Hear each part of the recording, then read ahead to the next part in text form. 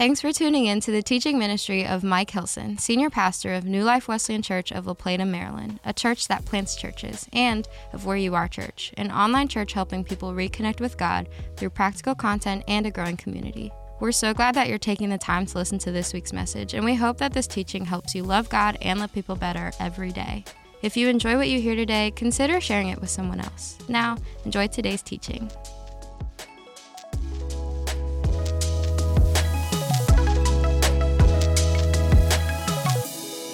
We've been through a number of iterations now of the process God is using to bring Gideon from impoverishment to overcoming, to actual victory. Remember, we are not going to deal in this series of lessons. We're not going to settle for simply coping inside of our impoverishment. We're not going to settle for simply coping with our brokenness. We're going to understand our scars. We're going to understand all these things. We're going to understand our difficulties. We're going to go through that, but we're going to hear from God. We're going to question God because, look, a lot of things that happen to us, they're not awesome, and it doesn't make sense. We're going to question him. We are then going to test God along the way to make sure that we are the one God has called us, that God has called to do this. We're going to do all of that, but we're going to do all of that toward the mindset of overcoming, not just coping. I need us to come to grips with. I want us to process the fact that God has called us to be more than just people who can cope with our reality. God has called us to be his people who are victorious in our reality, who overcome our reality through his power. He didn't just cope with the sin in the world. He he defeated the sin in the world. He came in, he did not just cope with the fact that death had taken over. He came in and through his death on a cross and his resurrection for the death, he defeated death and the grave. You see, that's what Jesus has called us to do. And I think Christians have just settled for coping, when in fact, God wants us to absolutely be overcomers. So I want to encourage us to do that. Now, we have to understand that we have to do this God's way. I think one of the challenges most Christians have is that all of us can look at a situation and have a plan. We create a plan. Here's our plan. We execute the plan, right? But what if God's plan's not yours? What if God's plan's doesn't work out the way yours does? That's what happens in Judges chapter 7. God starts to shift Gideon's plan. Now, you'll remember that in chapter 6, we started talking about when he started to follow God, it actually tested the followers of God, the people of God, so that when Gideon began to show that he was going to follow God and he was willing to lead, then other people, the other tribes rallied around him. We're going to see here, and I'll show you some of the math that we find here, that about 32,000 fighting men rallied around Gideon in this moment when the Midianites, the Amalekites, and all of them came together, and they were going to fight against the Israelites. But God decides that's not how he wants to do it. And Gideon has to do it God's way, not his way. This is going to happen in our lives. And we got to trust God. So now we're at a point that can we trust God? Chapter 7, Judges chapter 7, starting verse 1. It says, early in the morning, Jerubbaal, remember this is the name that was given to Gideon by his neighbors, because they basically said if he's going to tear down Baal's altar and he's going to tear down the Asherah pole, then let Baal deal with him. So now he just owns it. Okay, I'm the one. If Baal wants to deal with me, Baal can deal with me, but I'm still coming against all of Baal's people. So in the morning, Jerubbaal and all his men camped at the spring of Harod. The camp of Midian was north of them in the valley near the hill of Moreh.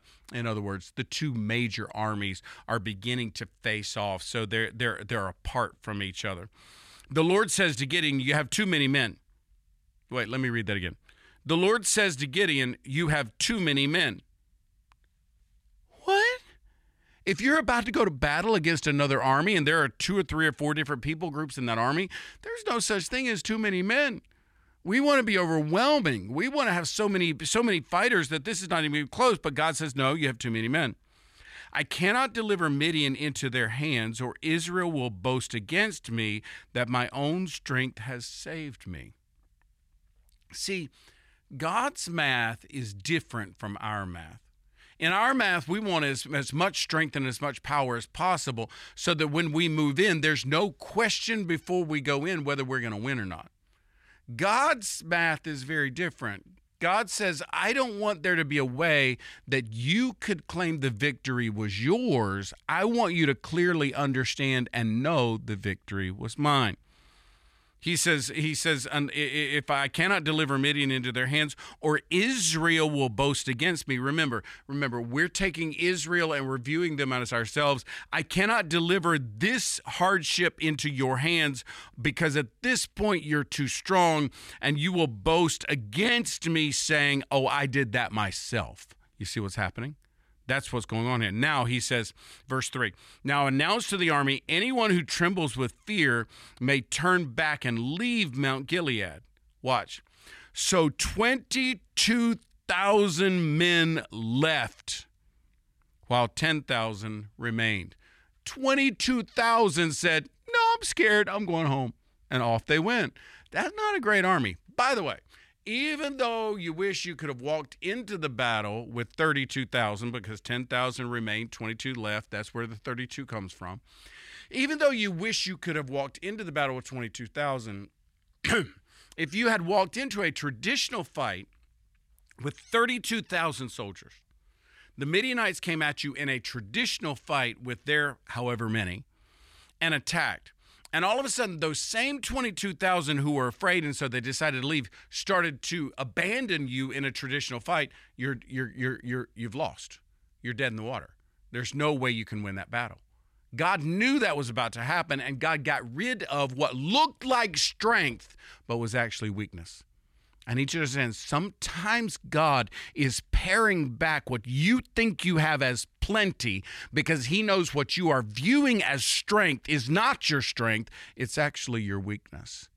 It's actually a vulnerability. It's a liability. You see it as an asset. I have all these men.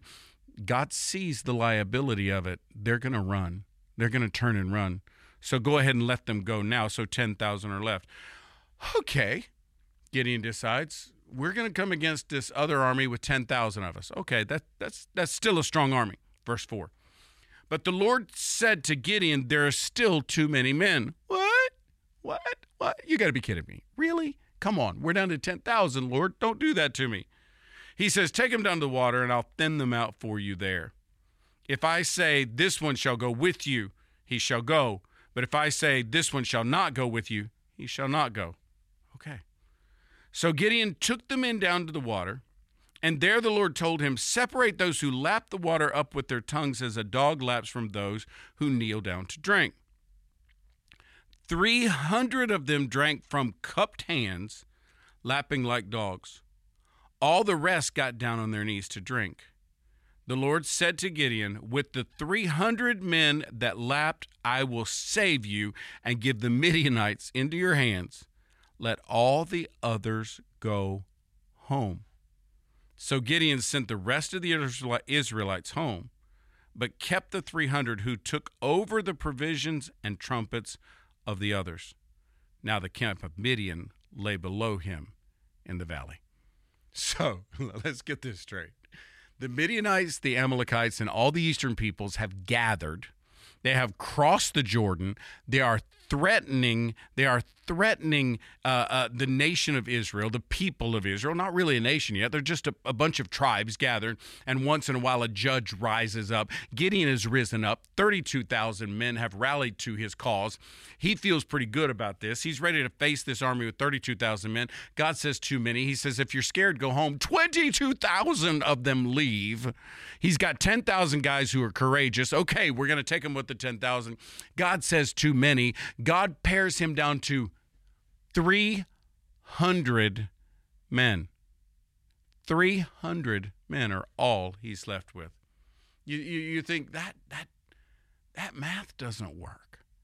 But let me say it again. God's math is not like our math. God's math is, let me get you to a place where without me moving, there's no way you could win.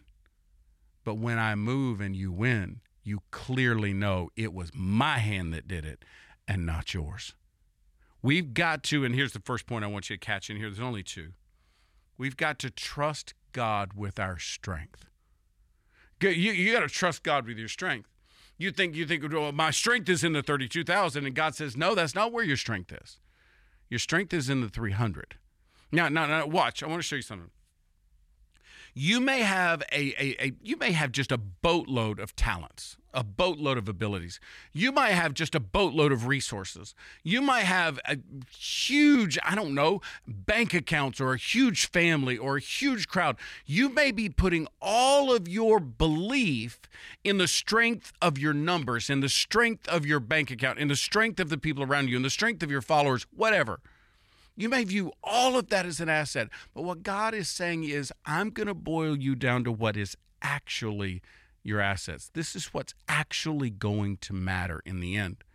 Because God says, I'm going to use just that core thing, and I'm going to add to it my capacity, and we're going to overcome with what you think are insurmountable odds.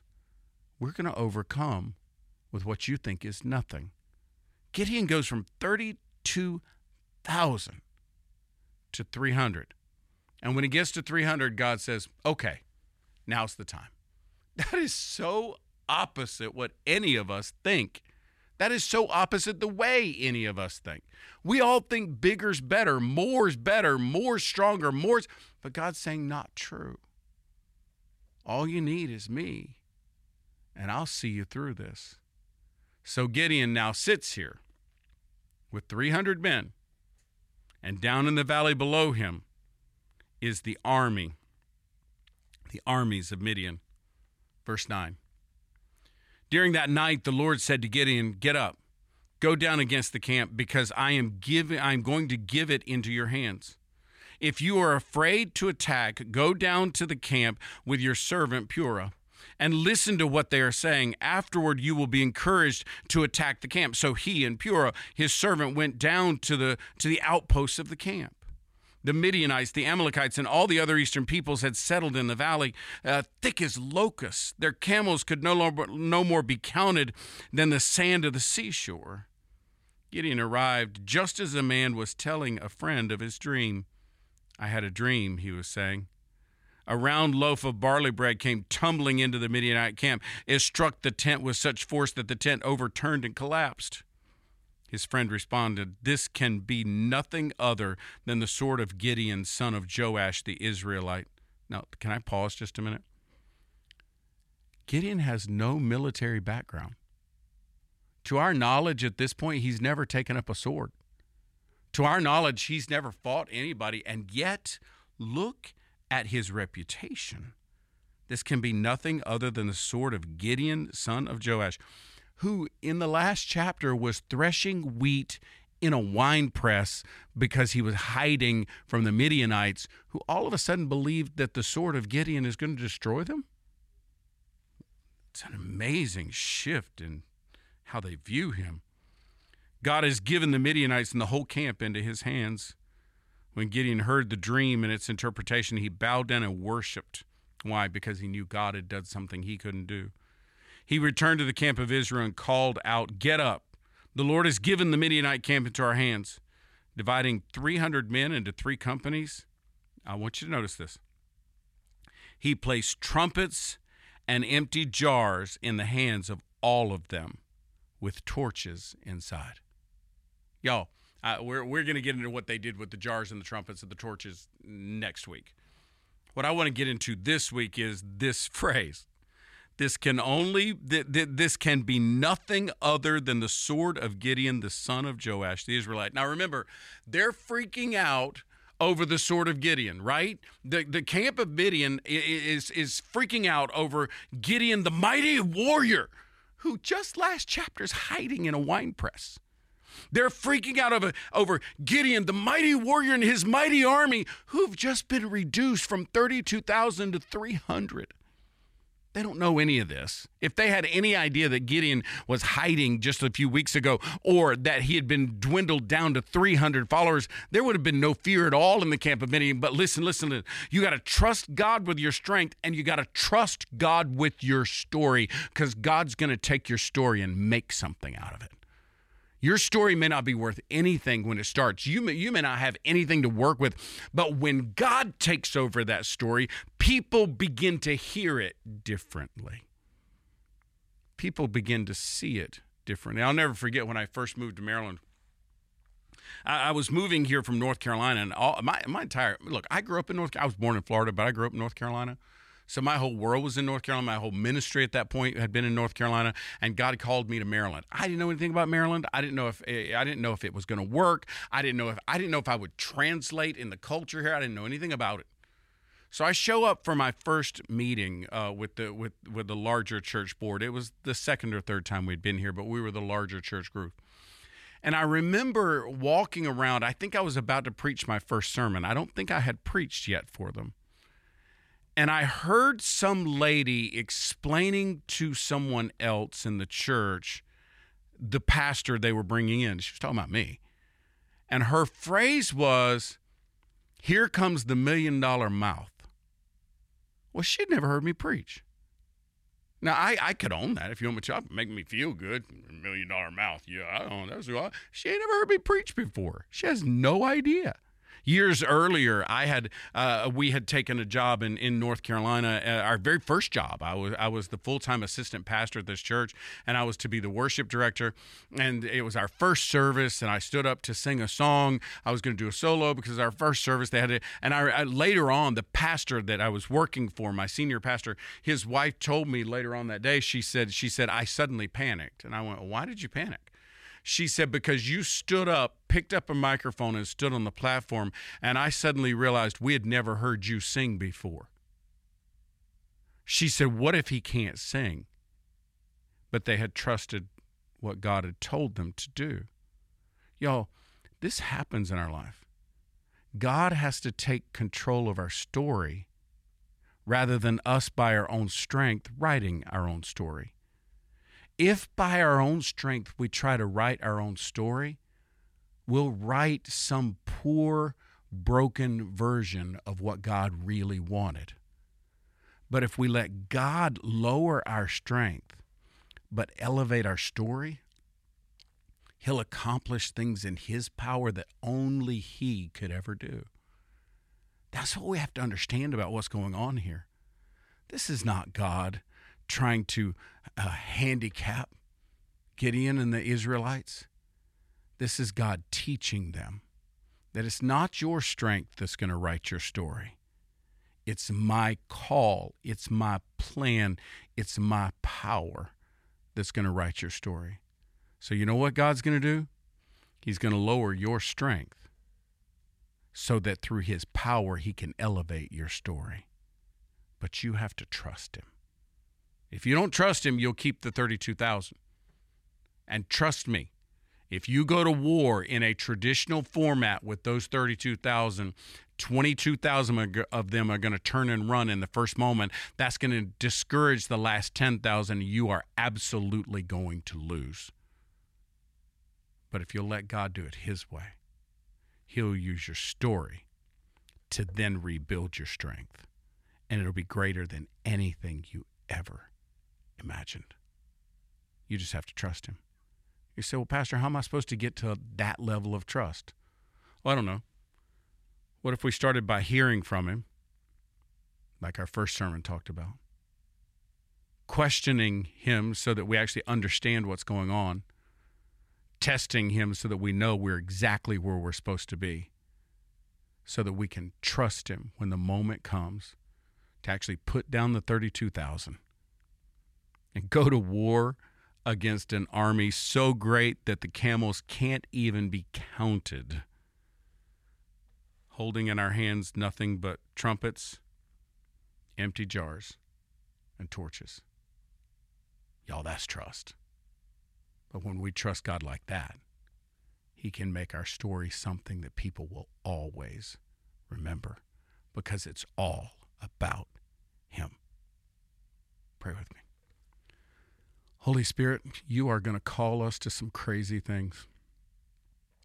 I just know it. I mean, I can just see moments where the impossible takes place because you've made it possible, because you've made it happen. So God, what we ask is that you take our willingness to go to war without a weapon.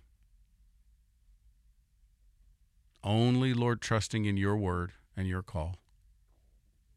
Lord, use that.